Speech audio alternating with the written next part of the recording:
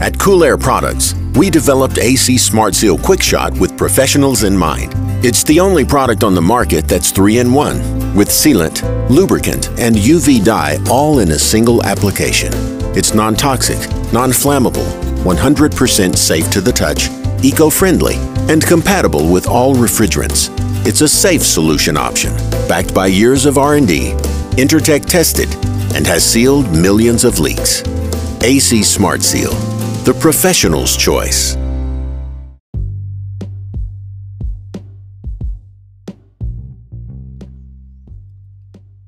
Okay, so on today's podcast, welcome back, by the way.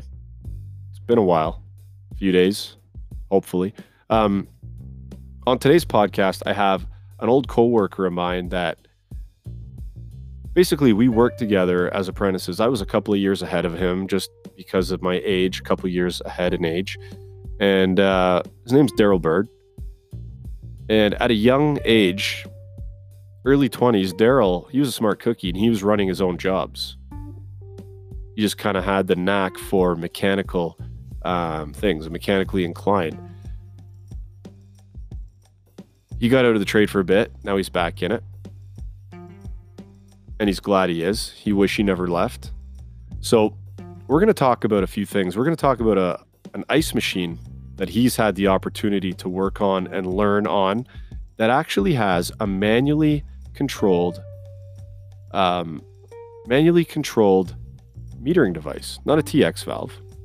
It's manually controlled like a service valve with a stem, and that has to be set up correctly. So Daryl's going to talk about that. We're going to get into a little discussion on R22 and a couple of types of refrigerants that are out there to take its place, straight up conversions. One that I've had the opportunity of trying, and one that I want to try, which includes a very, very cool app. So we'll get into that discussion as well. And we're also going to talk briefly about issues with manufacturers and how some units come and there's issues with them straight from the factory that you kind of have to dig through and sort out. But before we get into the podcast, I just wanted to talk about a troubleshooting experience I had the other day. And I did make a video of it, very, very short, because it didn't take long to find the issue. So the facilities people took the fuses out of the machine because I guess some fuses blew. And it was up to me to go there and find out why. So first thing I do when a fuse blows is I shut the disconnect off to the unit. Then I go down, I check the fuses, pull them out, check them, put new ones back in, and I turn the disconnect back on. Okay? Remember that the disconnect at the unit is off. So this way, what I'm doing is I'm testing between both disconnects. If I get a blown fuse with the local disconnect off of the unit, I know that the issue is between the fuse panel or the breaker and the local disconnect. Okay, so I turn it on, then I checked for power, everything was good. So the problem laid beyond that. So I went up, checked from the disconnect at the unit, okay, on the load side, checked the ground across all three legs, and on the third leg, I had 8 ohms to ground. So, looking at the diagram, what does the main power serve? What does it power? Well, it powered the condenser fans, it powered the transformers, and it powered the compressors. But thinking here, so in order to pop a fuse on a compressor or a fan, how's it going to do that if the contactor isn't pulled in? So anyway, I went and pulled the third leg off a bunch of contactors and checked on the main again on the third leg to ground until it stopped, until I didn't get that ground signal anymore. Then I started putting them back on one by one. And when I got to the one that caused the issue, I looked at that contactor a little bit more closely. It was welded in. It was welded in place.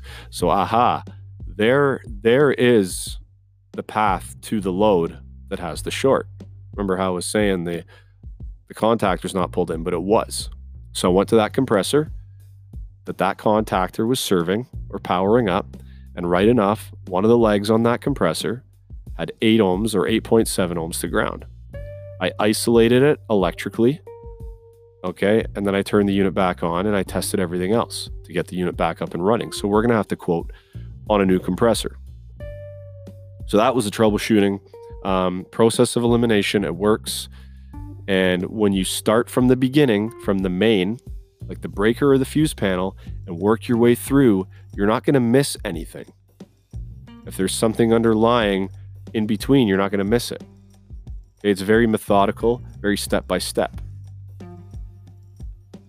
Let's get into the podcast, guys. This is the HVAC Know-It-All podcast, and I'm your host, Gary McCready.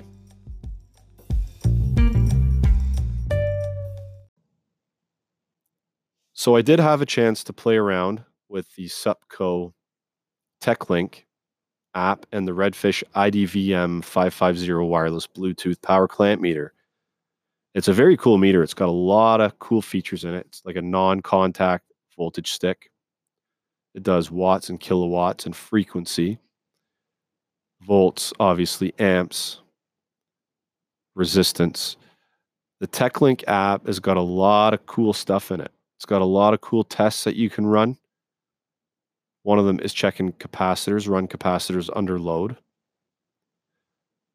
Okay, and it's got some educational tidbits for each test. It's got a little caption or a couple of paragraphs kind of educating you on that specific test, which I found was really, really cool. One thing the techs are complaining about, or not complaining, or just mentioning, I should say, is the fact it doesn't do microamps for flame sensors. So not every meter out there does microamps. Some people carry around 2 meters. So this has a lot of cool features. All you got to do is check it out. It's $269 right now at TruTech Tools, and you do save the additional 8% with promo code Know-It-All. So that is the Redfish IDVM 550 wireless Bluetooth power clamp meter.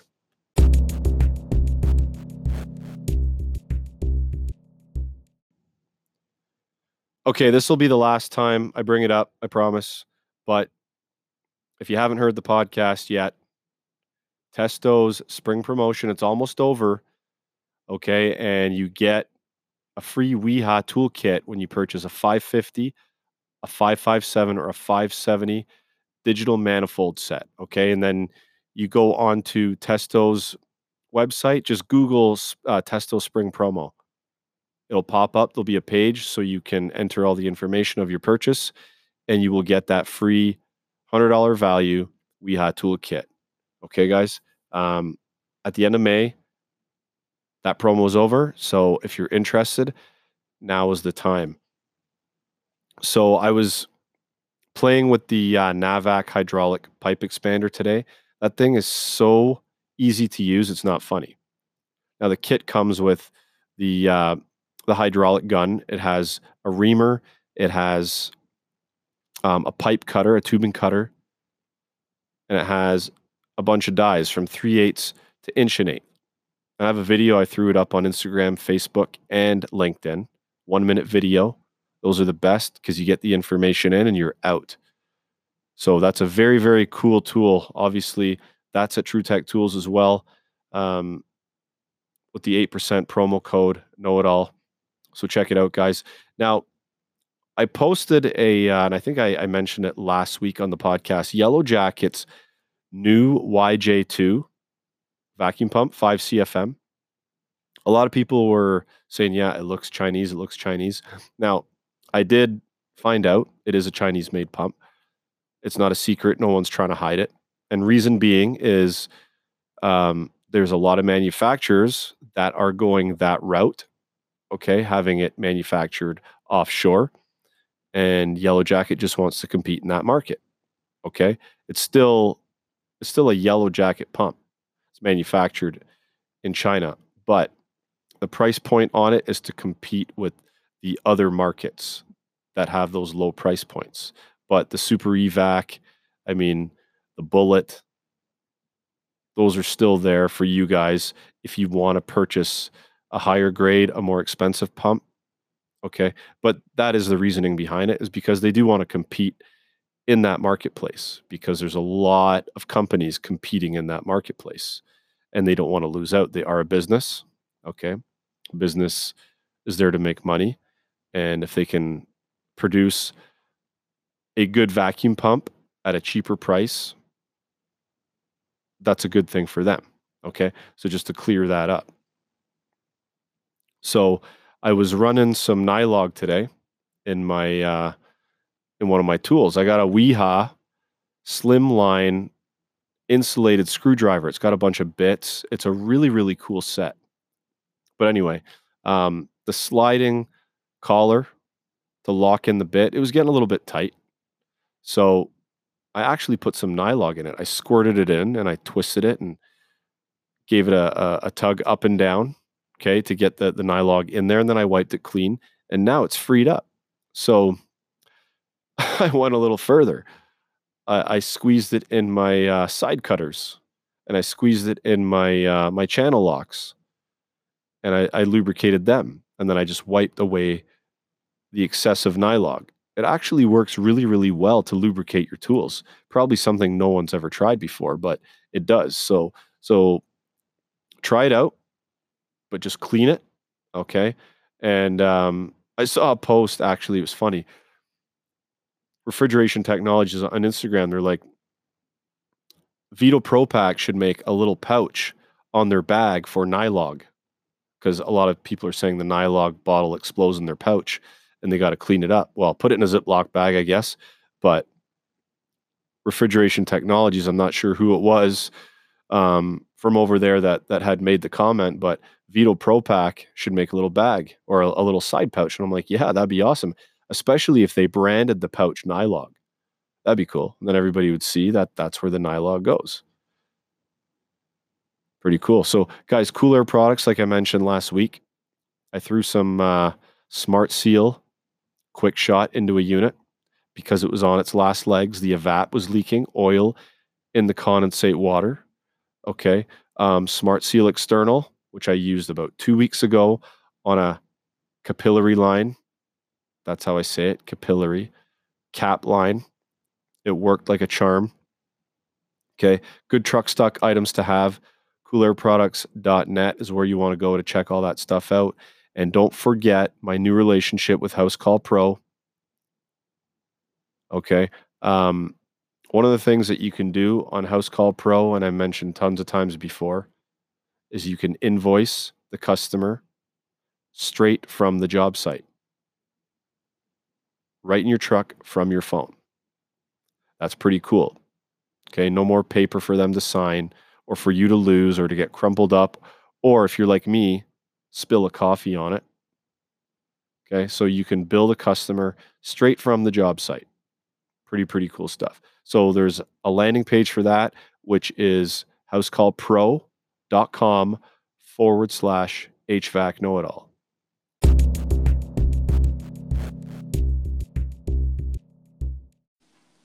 What's going on, Daryl? Not much, man. How you doing? I'm all right. How was your day today? It was pretty busy.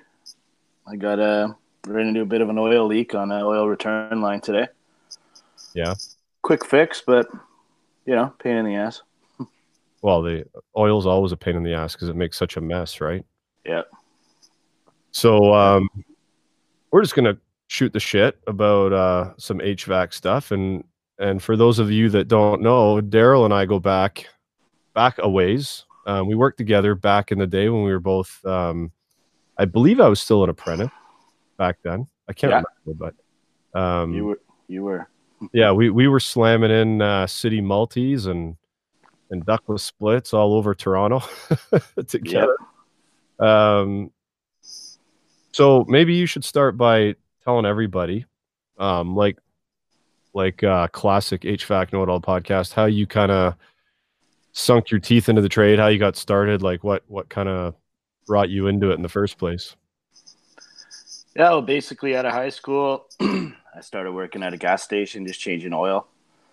And then the company where we both worked took care of my dad's building and got an opportunity there.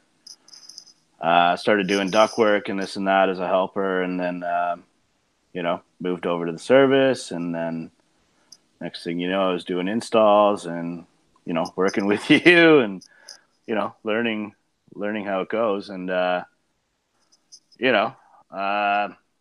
probably hit around my early 20s, and I was like, yeah, this isn't for me, man. It's too much stress. Like, it was killing me. So I quit, and I got back into it probably like 5 or 6 years later, and been back at it ever since. And I wish I never left, man. So the like I've talked about this several times, and I actually made a podcast, one of the earlier ones, when I was just kind of cutting my teeth in this podcast game when I didn't really know what I was doing. But I made a podcast called "My Boss Used to Scare Me" or something like that. And I'm not going to name his name, but you know exactly who I'm talking about. And Yep. I've talked about my apprenticeship, how it was difficult because of, I guess, the way we were taught. It was like hard nosed, like you better finish that job or you ain't going home type thing. And like you know where I'm coming from, right? How was that part of your stress that you felt, was having that real like hardcore boss always up your back?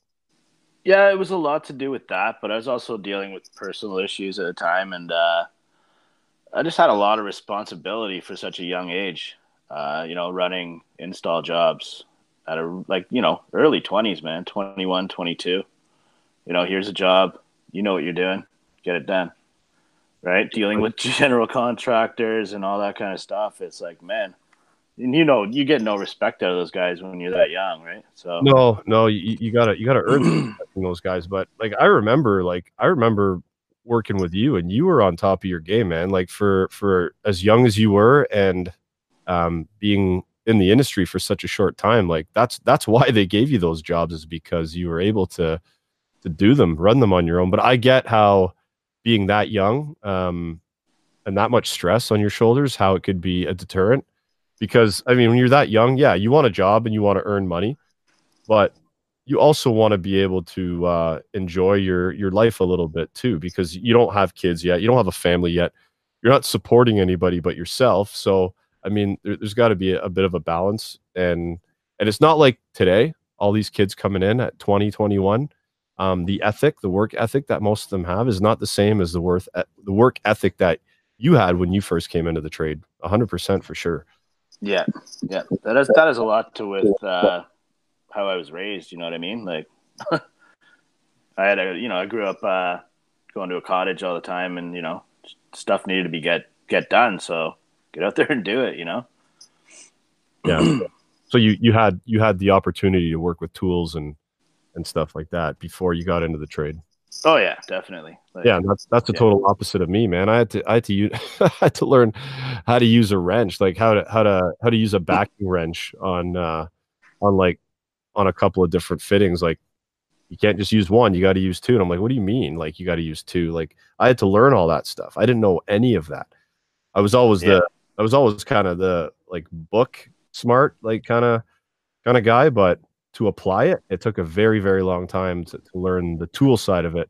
Now I'm learning again with all these fancy gadgets that I get to play with, that are all like Bluetooth and Wi-Fi, and you know what I mean? I'm learning different.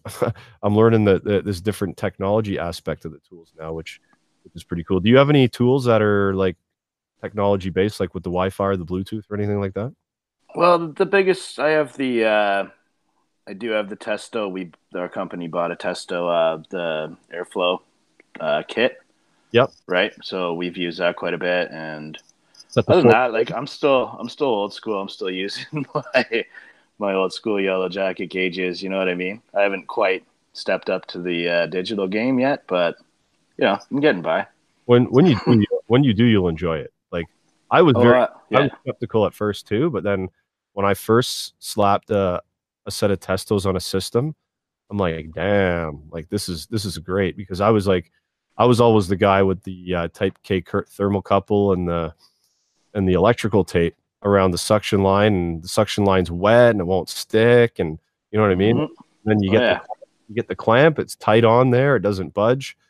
and you get all your readings on the one screen. I was a fan as soon as I used it. There's still techs out there that claim they never will because they're kind of stuck in their ways. But I mean, I think once you have an opportunity to, you'll really enjoy it for sure.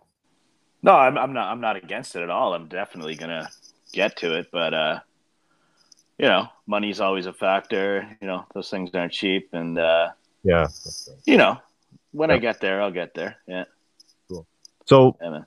you had a couple of stories, and I know that you texted me a couple of them that you wanted to kind of go over, and I think when you tell these stories, someone's going to learn from it. Yeah, I know I will because I learn from every story that any tech tells me. So right on. So yeah, one thing I wanted to talk about is this. It's a tube ice machine, and it's at this facility we take care of, and it's massive, man. Like it puts out, I think it's about 10 tons of ice a day, and they have two of them there. so when you say 10 tons, like actual weight, right? 10 Actual tons. weight, Yeah. yes. Okay. All right. Yeah, like no, we're not talking pounds here. Yeah. Like, so it's basically, I believe you would call it a flooded evap. So it has like a hand expansion valve that works off a float to feed the barrel, Okay. and the water runs down the tubes, gets pumped up to the top and runs down.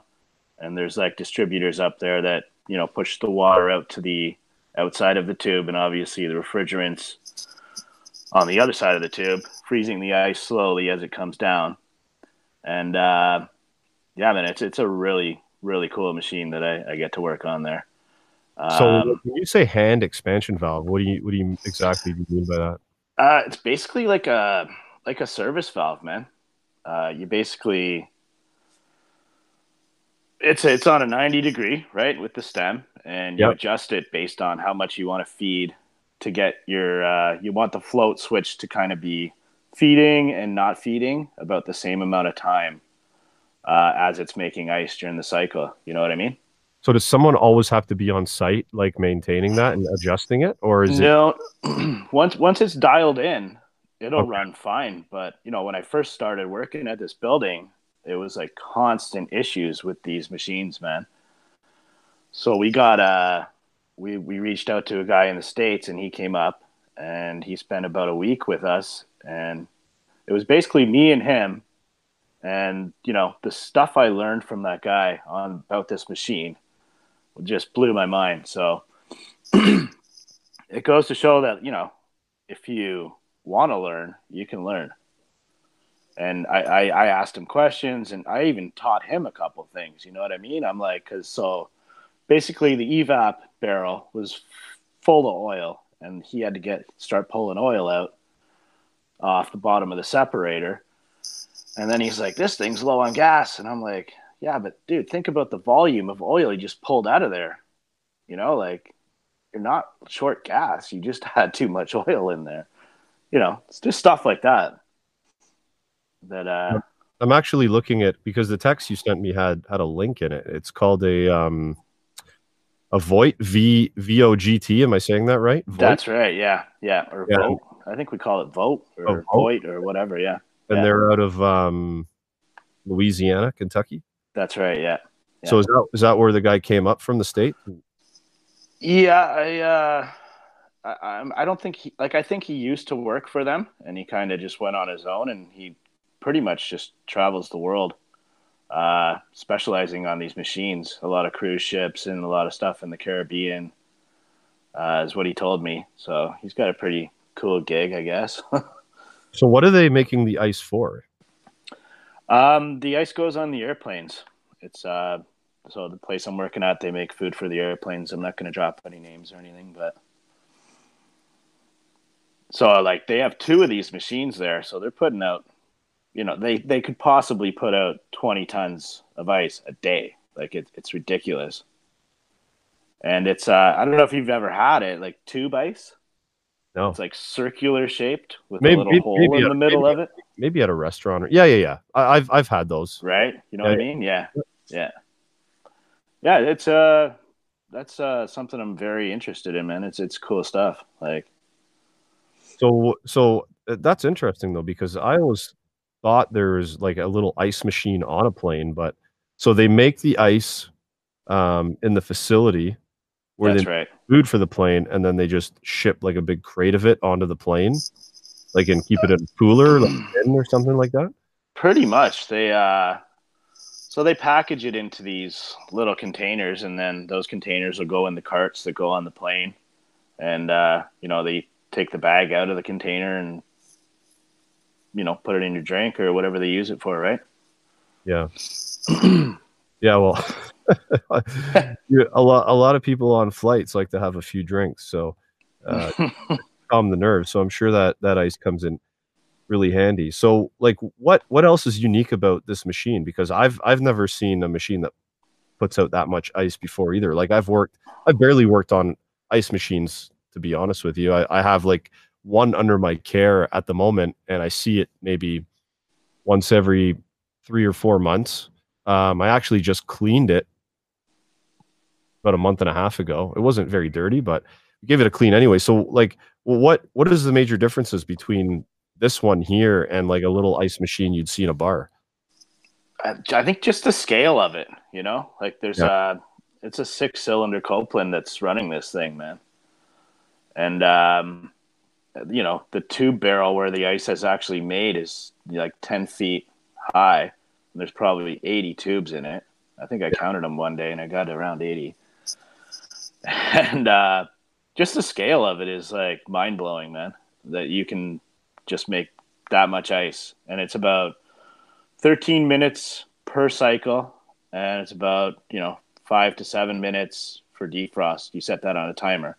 Well, I mean harvest, right? So when it goes into harvest, it starts unloading one of the cylinders on the compressor and takes hot gas off the top of the receiver, feeds it into the evap, like the tube bundle, Uh-huh. and it melts it slowly, and then the cutter starts running, and it just spits out ice like you wouldn't believe. Like I could probably fill I don't even know how many bags I could fill on one harvest. Like a store bought bag, you know what I mean? Yeah, yeah. Yeah. That's crazy. So, what was I going to ask you? So, what refrigerant is running in this thing? They're running 22 in it. Oh, are they? Yeah. So, So what are you going to do when 22 is no longer? Are you going to convert over to something else? well, yeah, that's the thing. We are eventually. Hopefully, it doesn't leak out too soon. But I'm not sure what we would be putting in that. I'd probably have to reach out to my guy from the States and say, what do we need to put in this to get it to work right? Because, the blends, they're not going to work the way that 22 does. You know what I mean? So Yeah, he talked to me about that when he was here. He said, I've talked to a couple people about blends because they have the glide on them, how they're not good for like bundle chillers and whatnot. mm-hmm. Like we experimented with oh God, now I can't remember the name of it. RS44. That's the manufacturer name, but the ASHRAE name, I'm gonna have to look that up. What RS44 is, but that's made in actually Dartmouth, Nova Scotia, by a company. And who do you guys use for your recovery tanks when you take them back?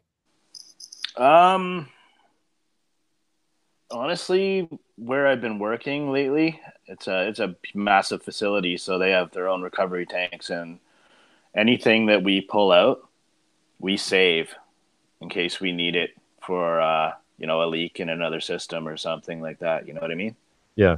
So, So I just looked this up here. So RS44 is R424A, and I've used it with success. It's got like a lower head pressure in that. It's a complete drop in. You don't have to change the oil or anything. And it's made by Refrigerant Services Inc., RSI, and they're in Nova Scotia. And the cool part about RSI is that there are some wholesalers out there. If you take a cocktail mixture back to them in a recovery tank, they'll actually charge you for a clean out. But RSI's developed their own machine, or they might have more than one. I think they do. I think they've got a few of them that actually, if you take a cocktail back to them, the machine separates all the gases, and then they reuse them, and they recycle them, or reclaim, I think is the correct term.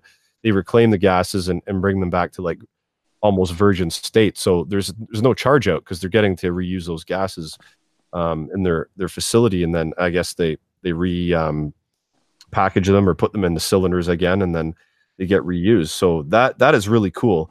And the other one is TDX20, but that's mainly, I don't think they're up here in Canada yet. They're making a push to get up here. Have you heard of TDX20?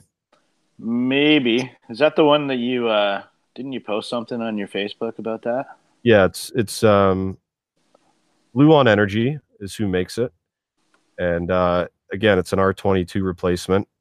So TDX20 is R458A. So that is a drop in, no oil change. And the cool part about TDX20 is that Blue On, they've got their own 24/7 technical support, and they have an app. If you download the app, just look at it. It's cool because you can get information for all kinds of units just by having the app. I've got it. I think it's just called Blue On. Yeah, it's just called Blue On, like Google Play or Google Play or the App Store, I guess, for iPhone. And if you go into it, so we'll get back to your story in a minute. My story is good, but I did hear about it through you, and I did look at all the videos and did the research, and I was like, yeah, this is cool stuff, man.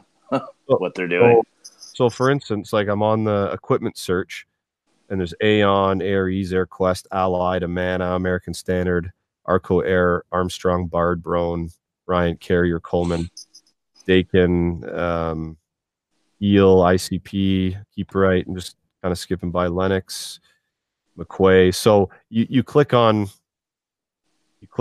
let's say Lennox, and then you type in your model number, and then so I'll just go to like a GCS 16413. So you pop that up. It's got the unit type, says package, tonnage. It's got the tonnage. It's got the total circuits. It's got that it's a DX unit, like direct expansion, air cooled. It's got the SEER. It's got the EER. It's got the refrigerant, obviously R22. It's got the original charge in ounces. It's got the compressor type. It's got all kinds of information that would be awesome just to have. And then it goes into instruction. Then if actually this one even here has the manual, the product data that you can just click, the PDF pops right up. And that's on an app, and that's free? The app is free. You have to get accredited. So basically there's a bunch of questions. Sorry, before the questions, there's like a little what do you call it? Like a little, you go through a tutorial or whatever where it kind of teaches you and educates you about it, and then you got to answer the questions.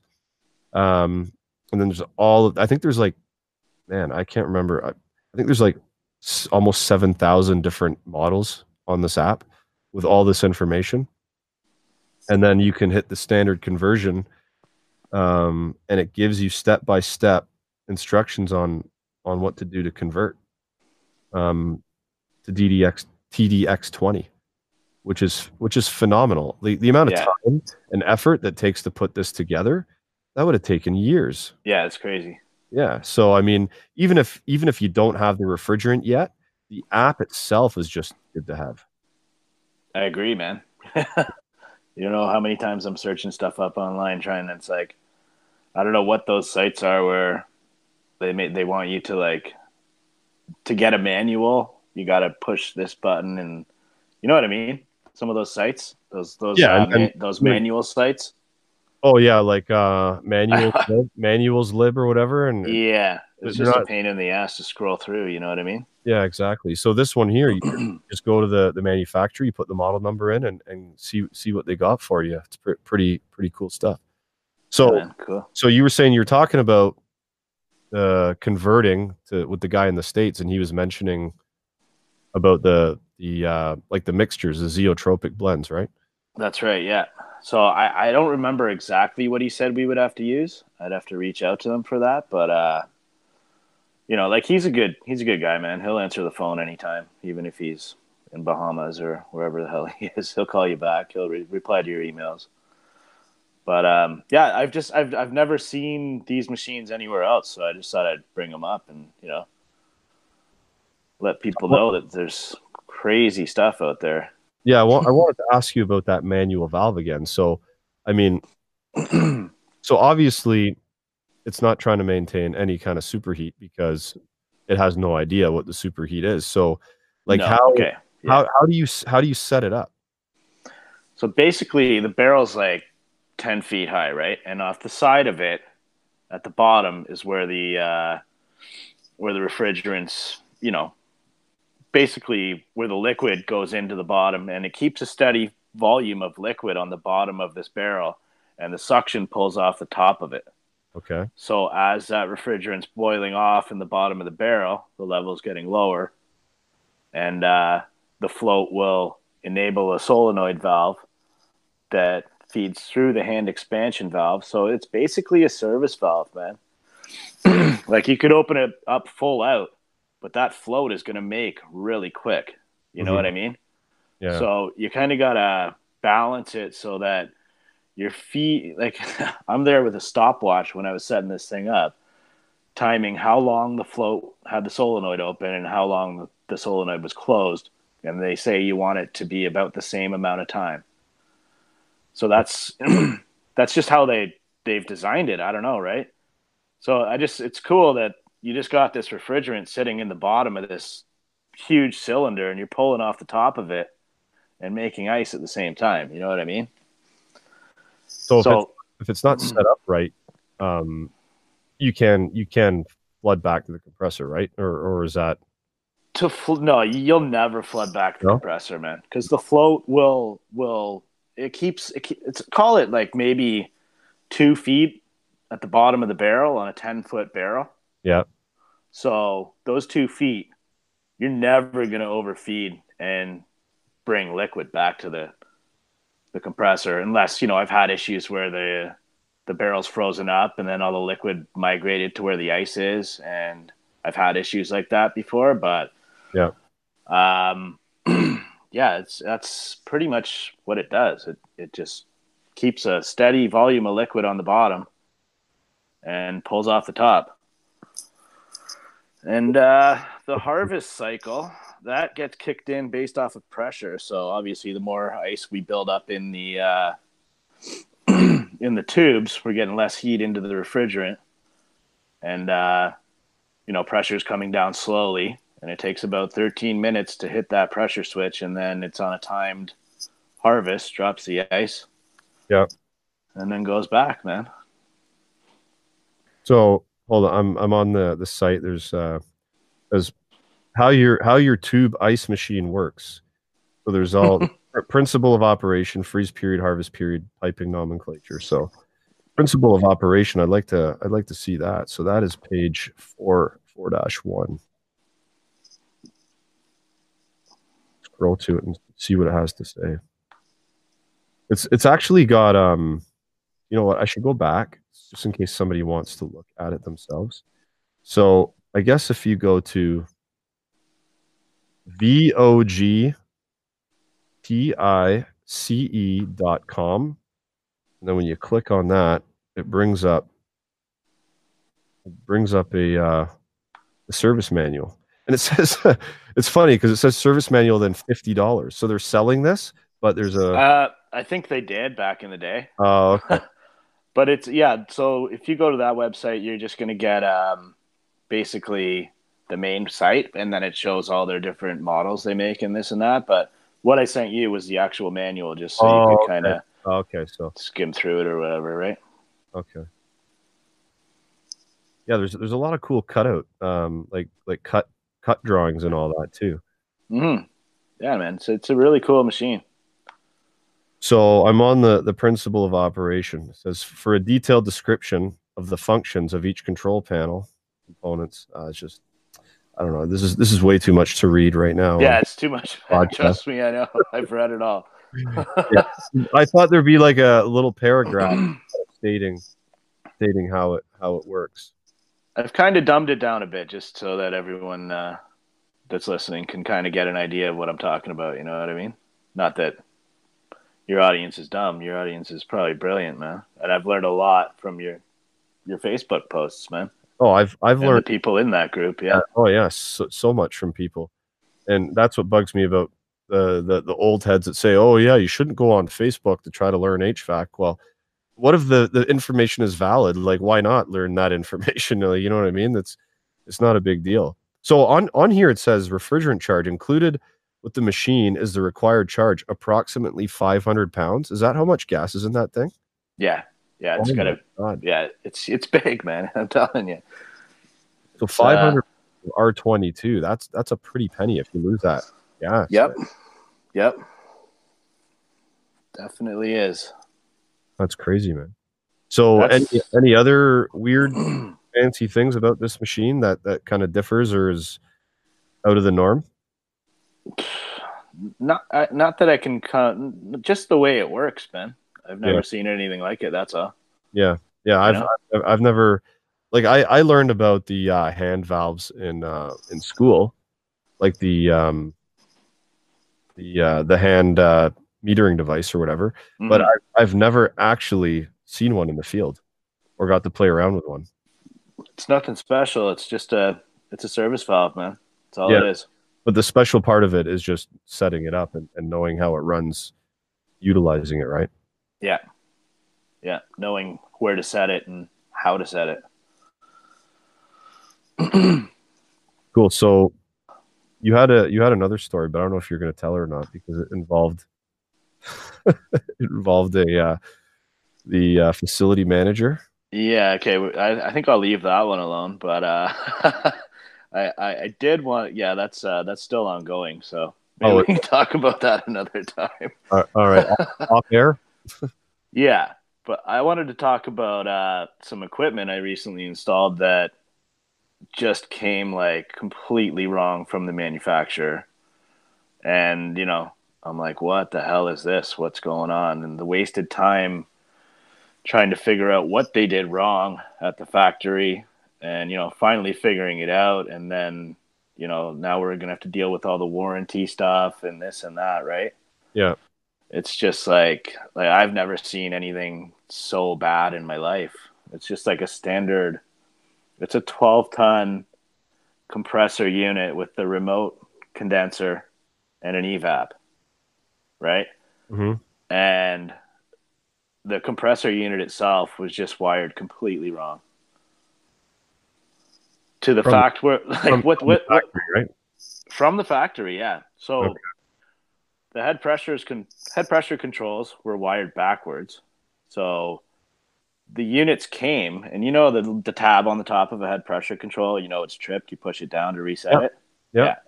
So they came tripped, right? So I installed 2 of these things, and one of them I had reset it, and it wouldn't come on. So I'm chasing my tail here, trying to find out why won't this contactor pull in to bring on the compressor? Yeah. So it ended up being that. So I got my screwdriver and pried it up and made it trip. And yeah, of course it came on. So I had to fix that. Like, I just don't understand how this stuff happens from a factory and they don't test run their equipment before they send it out. Like, I think I know how it happens is because everything is mass produced because there's so many contractors out there that want these machines. And they want them now and they want them yesterday and they're mass produced and there's no time to implement any kind of quality control because if they take the time to test them, that means the customer's waiting longer and then that means their customer's waiting longer. So they're trying to force them out the door to make the customer happy. But in the long run, I mean, I shouldn't say it happens all the time, but it happens a lot because when you're done your story, I have a story too from the manufacturer that took like 2 or 3 days of being on site to fix their problems. Yeah, I have more than that.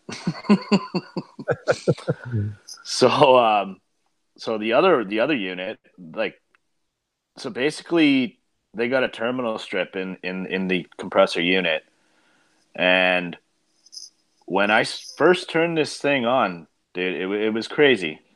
It was like a light show in the electrical cabinet. The contactor would pull in, snap out, like that, man. Yeah. So I'm like, what the hell is this? So I turned it off. I disconnect the compressor. By now, the contacts on the contactor are shot already. And so here I am tracing wires again, man. Where does this wire go? The diagram says this should go here and this and that. Everything was labeled right, like with their wire markers, Yeah. but they had the wrong marker on the wrong wire, and that wire was in the wrong spot. So basically, the crankcase heater on the auxiliary should obviously, when the contactor is pulled out, it's going to energize the crankcase heater, right? Okay. But what they had, they mixed a wire up, and this one goes to the motor protector on the compressor. Hmm. And that was going through the auxiliary. So when it would pull in, it would break the control circuit. Then it would pull, then it would, you know what I'm saying? And then it would break. And then as soon as it pulled out, it would make. And it was just doing that. Where did they come from? Like which country, which state, which province, like you know where? I heard they came from Montreal. And When again, when did I they don't want to throw names, right? was this recently? Yeah, this is like within the last month. Oh, okay. Well, Yeah. Montreal is a very laid back city, and now that cannabis is legal and maybe they're outside having a toke at lunch, man, and just rewired the thing wrong. Who knows, man? Who knows? So yeah, that was that. And then like same manufacturer, I did one last year, and this is like this could be my fault. I don't know. Basically, it was 407C compressor units, same story, remote condenser, evap coil. And they started up like this guy wants them running. He wants to bring in cooler air for his makeup air and this and that. And when they started running about a week ago, they were starting to freeze up. And then one day I was up there working on the one trying to figure out the wiring, and I heard, I was like, what the hell? So obviously the scrolls are taking liquid. So I shut that down. I look into it further. It turns out we had a 410 TX valves in the evap. Yeah. Yeah. So, there I am again, back to the manufacturer. What the hell is this all about? Change out the TX valves. Like, not fun, man. That's been my last like month and a half. It's been hell. So are they kicking in some funds to like pay you for the work? So what they've said is they're, keep track of all your parts and all your labor, and yeah, go from there. But Did they send a rep out to verify that all this was like wrong, or they just believe? No, they took our word. Well, that's cool. It's pretty much where it's at right now. Yeah. So I've got it. I've changed the TX valve. Everything's running good now. I've rewired the thing. Everything's running fine now. But it's just been like, man, it's been a struggle. And I'm like, I'm proud of myself, really, I guess, that I could figure this stuff out, Yeah. Well, no, it's cool that you have the knowledge that now you can go through and figure all this stuff out. That's same after you've been in the trade for a long time. I mean, things just come kind of natural to you, but it's just a pain in the ass that you have to go through it all from scratch and figure out what someone else has done. Yeah, like you wouldn't think I would have to check, and like just to get at these TX valves, you're pulling off. I had to cut every pipe that went into this evap, and it's 2-stage, so 2 liquid lines, 2 hot gas bypass lines, 2 suction lines, just to be able to get the panel off to get at the TX valves. Yeah. You know what I mean? So yeah, it was a lot of work. So I had kind of a similar thing. It was a building, they were bringing in lake water, It was one of those LEED buildings, LEED, and I don't know if this is something they have in the US too, but I actually forget exactly what LEED stands for. I'm just going to look it up quickly. Yeah, it Leaders, means leaders super in, clean construction. Yeah, yeah. yeah, leaders in energy and environmental design, LEED. So anyway, they brought in a bunch of these units and they sat them down, and I opened them up and went through the process to start them up, and they were water cooled, and they did not have they had a freeze protection module, but they didn't have anything run to the water line inside the unit, so it wouldn't even know if it was off in freeze protection. So that had to be corrected. Next thing, we went to test the flow switches, because they have flow switches in the piping to prove flow before the compressor would start. So basically shut the pumps off, right? And then made it call for cooling. The compressor would run. We're like, what the hell? Like, the pump's not even running. So they put the flow switches in, but the paddle was too long. So basically, when they put the paddle in, they had crunched it down. They had crunched the paddle down, and it got stuck in a way that it was in the closed position all the time.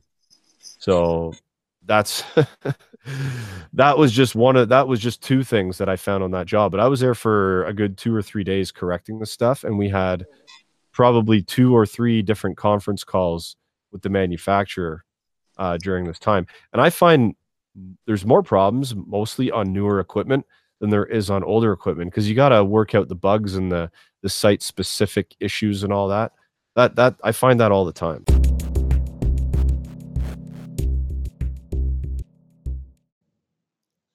So I'm not really sure if I'm right about the manufacturers kind of pushing machines out the door before they have a chance to test them, because the demand is so high to get these machines and these systems out to their customers. But I don't see any other way it could be possible. Like, for instance, I was in a building doing some work. I was in the shop of that building, and they had pulled this stainless steel pump. Okay, this thing was like they pulled it out of a process machine in a pharmaceutical plant. This thing was like $25,000. You should have seen it. It was tiny, like the size of a cookie jar, like a small cookie jar. $22,000, and there was a sensor in there that if the lid popped open, basically the sensor would allow the monitoring system to know if there was an issue. So they drilled a well to put this sensor in, but the drilled well wasn't deep enough, and they had figured this out after playing with it. And then I heard the conversation with the manufacturer, because there was a bunch of them gathered around, and it was on speakerphone. And this thing was 25 grand, and the guy on the phone was saying, "Yeah, it's supposed to be checked and tested before it leaves," but obviously it wasn't. So imagine paying that much for something that size, and it's faulty on arrival. I mean, that's crazy. So I don't know what else it can be with the quality control. They got to be rushing these things out the door. Maybe they're taking a few aside here and there and checking those ones. I don't know. I don't know the process. But if anybody knows the process of quality control with a manufacturer, you can shoot me a message, because I'd like to be educated on it and how we kind of miss some of this stuff. Miswired units, units that have no gas in them when they arrive, just stuff like that. Anyway, guys, I'm out. Happy HVACing.